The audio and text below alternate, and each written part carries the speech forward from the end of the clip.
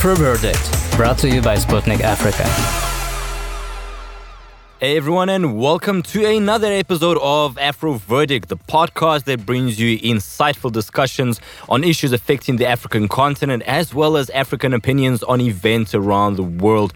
I'm your host, Victor Anakin, and today's episode is focused on a recent article written by President Joe Biden in the Washington Post about the Israeli-Palestinian conflict. And in this episode, we'll be talking to Dr. Oscar van Heerden, a political scientist from South Africa, about the absurdity of Biden's piece.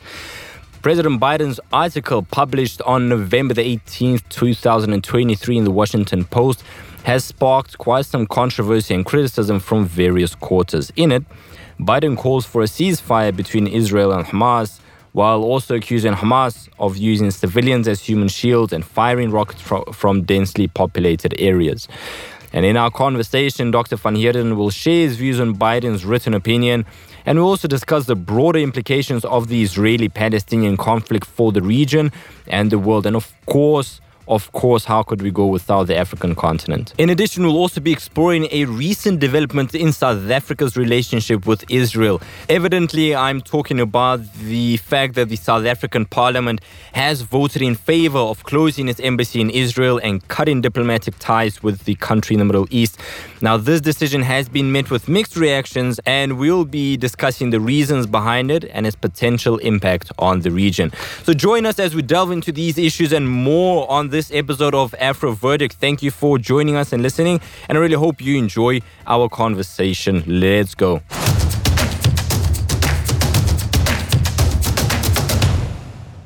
Dr. van Heerden, thanks for joining me. I'm glad to have you with me once again. So let's start with your reaction after reading this article written by President Joe Biden. What were your thoughts? What were your feelings? Yeah, what's your take on this piece? Yeah, when I saw it, the first thing that came to mind was this is necessary because the United States, like Israel, is beginning to lose the PR war. There is massive dissent in America, in the streets of America, calling for a ceasefire, calling for the murder and the killings to stop in Gaza. Similarly, there are dissent within the Democratic Party, which is Biden's party. And now we see that there are employees of the State Department who has also penned their voice and said that this is unacceptable and they don't agree with this position of the Biden administration. So I think all around, the Biden administration is feeling the pressure to change their current stance, which is to give Israel a blank check to do whatever it wants to do. Yeah, absolutely. It's more of a, like you said, since losing the PR war is just a PR move to try and gain some sort of support. It's the same with Israel, and why Israel have now been forced to agree to some form of humanitarian assistance. You know, it's not out of the kindness of their hearts. They are doing it because they were beginning to observe that they are losing the PR war, that the whole world is turning against it. And that's why. And I think with Biden, it's a similar situation where what they are spinning to the international community and to their own citizens is simply not gelling. Yeah, absolutely so. In the article, Biden states that, quote, "Our goal should be to end the war forever," close quote. However, the US continues to supply Israel with weapons. How do you reconcile this clear contradiction in Biden's statement? No, when you go through the article, it's full of the sort of dualism. On the one hand, saying what needs to be said, but on the other hand, acting completely in contradiction. So, talking about ending this war, etc., when you have deployed carrier battleships into the Mediterranean to support Israel, putting boots on the ground through special forces, Delta forces, which is assisting the Israeli army on the ground. And of course, making a package available worth billions of military assistance in the form of weapons and so forth. All of this to the Israeli state, and then you release a statement saying that we must end the war. It's simply a joke. Yeah, that is literally what I thought when I was reading it, that this should be a comedian's stand-up, honestly. The American president claims that Putin and Hamas hope to undermine regional stability and integration and capitalize on the resulting turmoil. Don't you think the US attributes to others exactly what it's doing itself? They've created sort of a crisis in Ukraine by facilitating the coup back in 2014, and now they are giving the green light, like you said, to all Israeli actions. They're giving a blank check. Well, in this case, like you said, supplying weapons and deploying those ships to the Mediterranean. Yeah, that statement is devoid of context, which is very convenient for both the Biden administration, for Western leaders, as well as for the Israeli right-wing government. They don't want to talk about the context. October 7 did not happen in a vacuum, as so eloquently put by the Secretary General of the United Nations.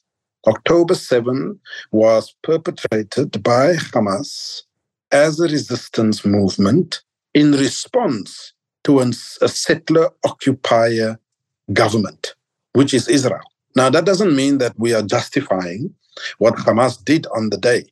But the truth of the matter is, that is not when this war, this conflict began between Israel and Hamas, or between Israel and Palestinians. So the context is very, very important. No one wants to talk about it because that means that you must confront the uncomfortable truths.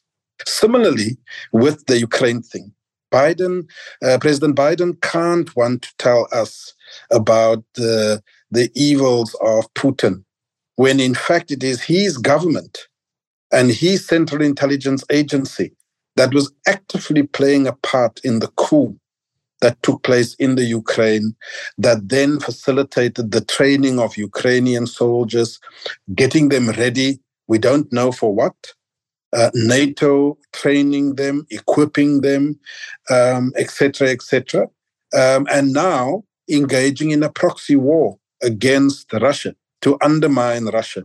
And the Europeans are complicit in all of this, both in Ukraine as well as in Israel. Definitely. Look, President Biden talks in this article about the two-state solution, creating two states. But at the same time, he encourages the expulsion of Palestinians. He implicitly encourages genocide. So what kind of two-state solution can we be talking about then? This hits at the very heart of the whole matter.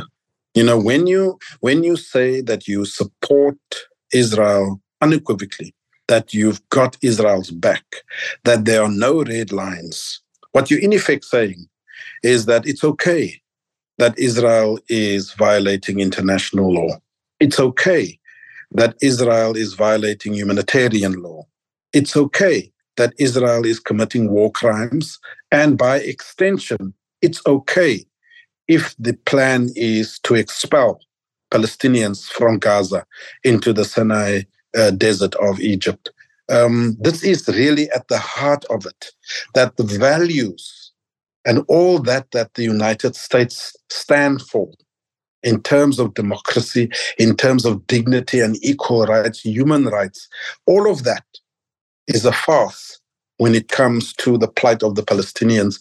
The Biden administration simply don't want to admit it, but they are in collusion with Israel to effect ethnic cleansing and genocide against the Palestinians. Precisely. And also, this example, what has been happening in the United Nations. Like in the article, Biden writes that, quote, every innocent Palestinian life lost is a tragedy, close quote. But the United States have rejected, for example, just one example, they've rejected the UN resolution on a humanitarian truce. What is Biden trying to achieve by saying one thing, but not supporting his words with actions on international arena? Biden is hoping, the same as Netanyahu, is hoping that the electorate will continue to be stupid, will continue not asking critical questions, will take things at face value because perception is everything in politics these days. And I think that Biden, as well as the Israeli right-wing government, is trying to spin this thing and hoping that their own citizens are going to fall for it. But unfortunately, in this new age, you see, that tactic used to work in the early 90s. When Powell came and showed us pictures of movements, of weapons of mass destruction, came with a little vial of white powder, and you could bamboozle and you could lie and come with propaganda to convince the electorate. And indeed, people were convinced. These days, that is no longer the case.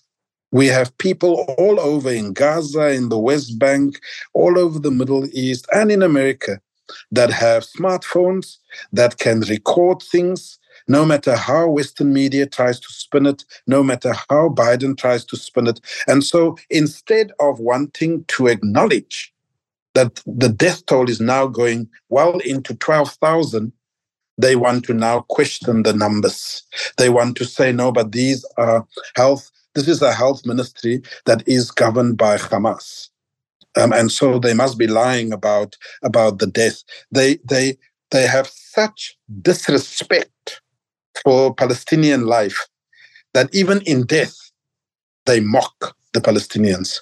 And, that said, all right, Biden notes that the United States claims to continue to lead the world. The Americans were indeed the sole leaders for a long time after the collapse of the Soviet Union. But how would you assess their achievements in the status of a sole world leader?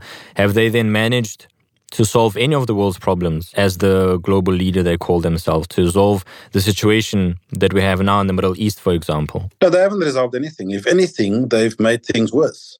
I don't know whether it is a sign of a waning empire. I don't know if it is indicative of an empire that is beginning to crumble. But it is clear to me that the United States, over the last few years, have not been providing leadership in the world. If anything, it has made the world a more dangerous place. It has had a war with, starting as far back as Iraq. And then we go to Afghanistan. And then we talk of Syria and Libya. That's just in the Middle East. They have been saber-rattling, building up military bases in the Far East, in the Philippines and elsewhere, all in the name of wanting to make sure that China doesn't become a threat. Then they pick a fight with Russia in this proxy war between Russia and Ukraine with the involvement of NATO. And so it seems to me what has happened is that there has been no leadership from the United States. In fact, there has been a very realist approach to global affairs, which is that we are the powerful, we have the biggest stick, and we will hit anyone and everyone into submission. And unfortunately, the global south, those countries that are in BRICS, and many others are beginning to say, this is unfortunately not how the world is going to work. We live in a multipolar world where there is multilateral institutions, and the hegemony of the United States, unfortunately, is no longer what it used to be, especially when we see that they themselves now, having been the beacon of Western democracy, is violating the very rules that underpin such democracy, which is the dignity, the human rights, the right to life, etc., all being violated, both in Ukraine and in Gaza. It's very obvious that this article, once again, like you said, it's full of contradictions. And these contradictions, they are quite obvious to anyone who compares the US policy in different parts of the world to what the article says. You said that this article is aimed in hopes of keeping the electorate stupid. What is this text intended for then? Is this article then for internal use only? Is the audience simply in the US on the eve of elections in the country? Is this article intended to achieve something else overseas? And in general, how can then countries continue to rely on a state that uses these terrible circumstances of armed conflicts globally, where thousands of people are dying, and they're using these events to their own advantage? What this text is intending to do is speak to both the American citizens, but also to the international community. When the Biden administration and President Biden himself is trying to re-establish its moral authority in the world. They are the good guys. They only do good. And because of the actions of their closest ally in the world, Israel, and the carte blanche that they gave Israel, you see, when you say publicly that we back Israel, that we've got its back, that there's no red lines, all those things, you are in effect saying to Israel, you can do what you want. And now that Israel is clearly overreaching, breaking international law, committing war crimes, it is difficult for the Biden administration to come out publicly and say we need to rein in the Israelis, because that would be an admission that they have failed and that their approach to Israel has been wrong. And so instead of doing that, which it should do, it then releases this statement to want to try and speak with a forked tongue, that they still have some moral authority, that they feel for the deaths of the Palestinians, that we must have a two-state solution, that I'm doing everything in my power for humanitarian assistance to come into Gaza and so on. So on the one hand, you provide the bombs, you provide the equipment that is killing tens of thousands of people. On the other hand, you want to be seen as the savior that has now negotiated and brokered humanitarian aid to come in. And unfortunately, the world is not buying it. So I think that this article is a futile exercise. The world has already seen what the United States is about. Israel has the United States completely in its pocket. It has worked at making sure that the United States will do what it wants it to do for a long time. And we see the fruits of their labor now, where unfortunately, even when a congresswoman says that what is happening in Palestine is unacceptable and is war crimes, they try and silence her. In the UK, they want to ban slogans such as "From the river to the sea, Palestine will be free." All under this guise that somehow this is all very anti-Semitic, that the global South is anti-Semitic. But I think it needs the Europeans, the West, needs to be reminded that it was them who committed the most heinous crime against the Jews in the form of the Holocaust. And so it's this guilt of the Europeans that is why they are supporting Israel in their heinous war crimes.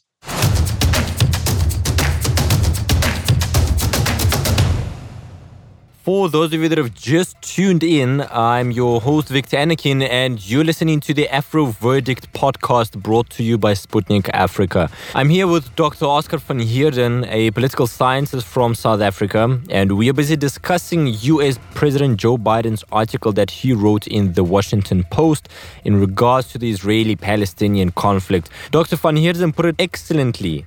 The article is full of dualism, where Biden says one thing, but then the actions of the years, they simply don't correspond to what was said at all. On the 21st of November, a BRICS extraordinary joint meeting took place to discuss the crisis in the Middle East. And Russia's President Vladimir Putin made some interesting remarks, some of which were about the importance of establishing a long-term Palestinian-Israeli truce. And he also touched on BRICS involvement in the settlement of this conflict. Here's what Russia's president said in more detail.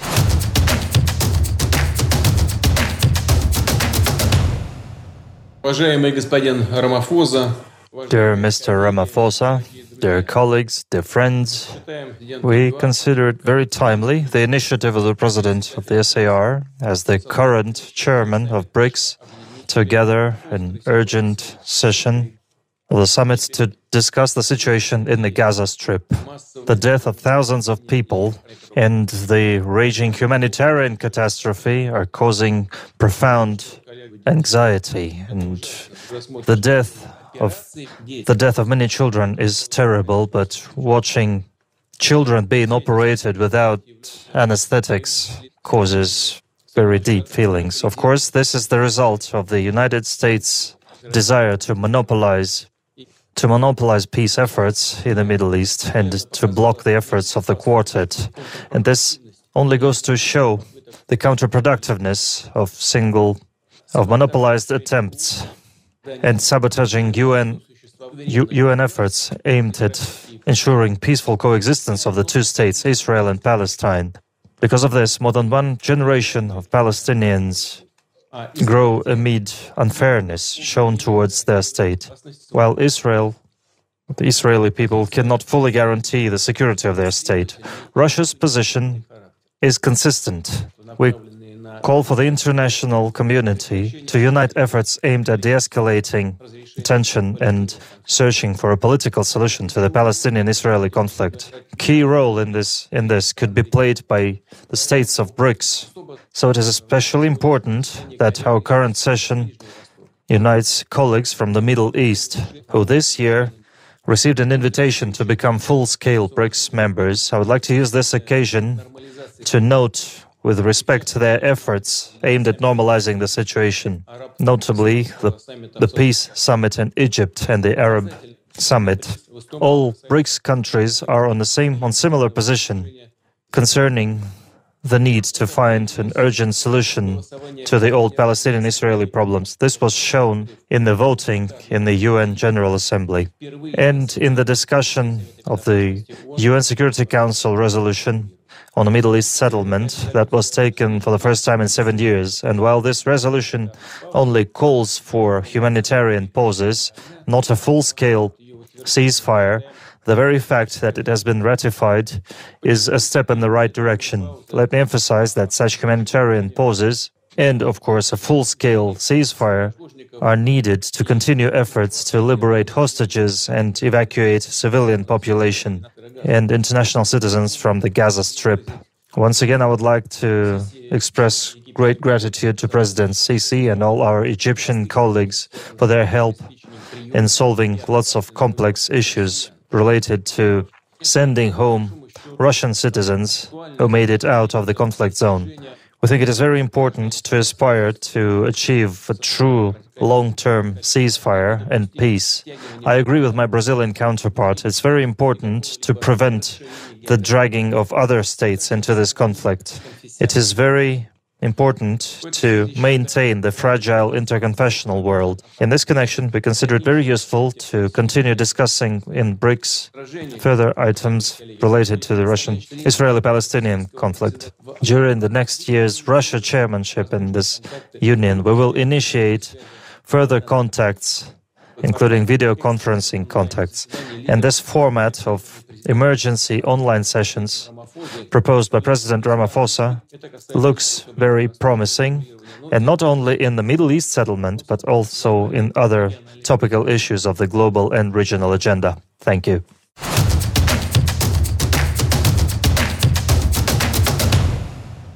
Prof, back to you. You just heard President Putin say that Russia will establish contacts on the Israeli-Palestinian settlement during its upcoming chairmanship in BRICS. Do you think that BRICS could come up with a feasible solution as a, so to say, representative of the global South? Look, two things I want to say in that regard. There has been a period where I've been concerned about the deafening silence of BRICS. We saw South Africa, for obvious reasons, having also struggled with apartheid, being one of the first voices to speak out. Then it was followed by Brazil. But Russia and China and India has been awfully quiet. And I think that this is an opportunity for them to actually make a real difference in global affairs.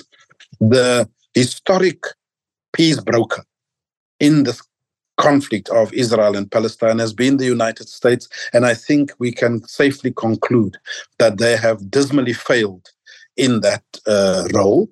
It is quite patently clear that they side with Israel at every turn, and that they are not serious about finding a solution such as a two-state solution. Otherwise, it would have happened by now. it would have happened by now. And so I think that there is need for new players, new great powers need to come into the equation. China has made enormous strides in finding and resolving old age tension that was between Iran and Saudi Arabia. And I think that this is an opportunity for them to find a lasting solution to this old age conflict in the Middle East. All right, Prof, thanks. I'm sure you've heard that the South African Parliament has voted in favor of closing its embassy in Israel and cutting diplomatic ties with the country. Do you think the government will support this decision? Or is the threat of severing diplomatic relations more of a means of pressuring Israel to stop its military offense? I think that the government is going to support the decision made by Parliament. Remember, it's not a permanent decision. It is indeed a decision temporarily to apply the necessary pressure on the State of Israel to agree to a ceasefire and exchange of hostages. All right, now, if this decision is implemented by the government, how significant will this move be considering South Africa's history? This is a significant move. Never before, even though the solidarity with the Palestinians and the Palestinian Authority and the PLO has historically been very strong between the governing party, the ANC, and itself.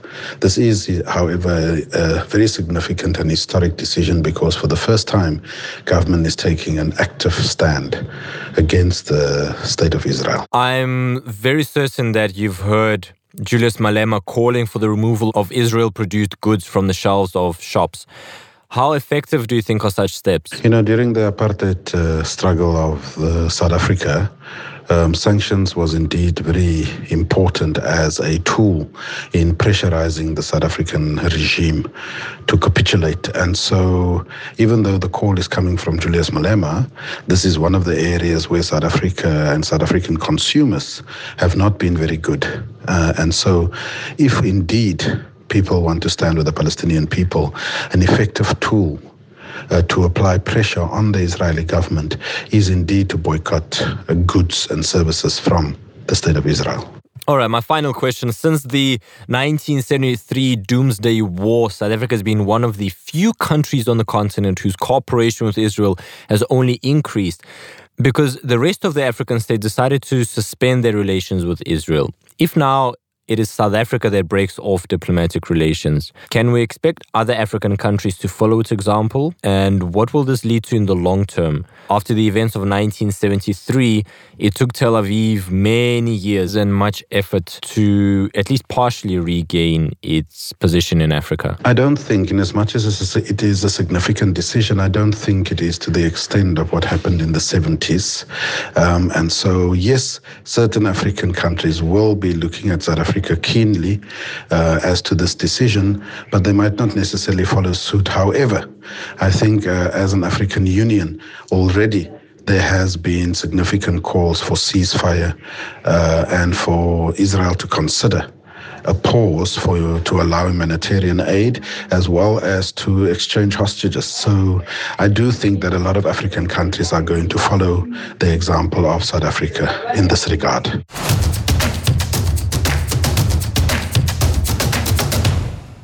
Dr. Oscar van Heerden, thank you for sharing your expertise and perspectives on these issues. And thanks to you, our listeners, for tuning in, of course. Feel free to give this episode another go on popular podcasting platforms like Apple Podcasts, Google Podcasts, Deezer, Podcast Addict, Pocket Cast, AfroPods, as well as Castbox. For morning updates on the Israeli-Palestinian conflict, check out the Sputnik Africa Telegram channel. You can also find short videos on the most interesting events concerning the African continent on our socials. For larger, in-detail articles, head over to our Sputnik Africa website. Once again, thank you for listening. Stay tuned for more updates on AfroVerdict with your host, Victor Anakin. And that said, I bid everyone adieu, and I'll see you next time.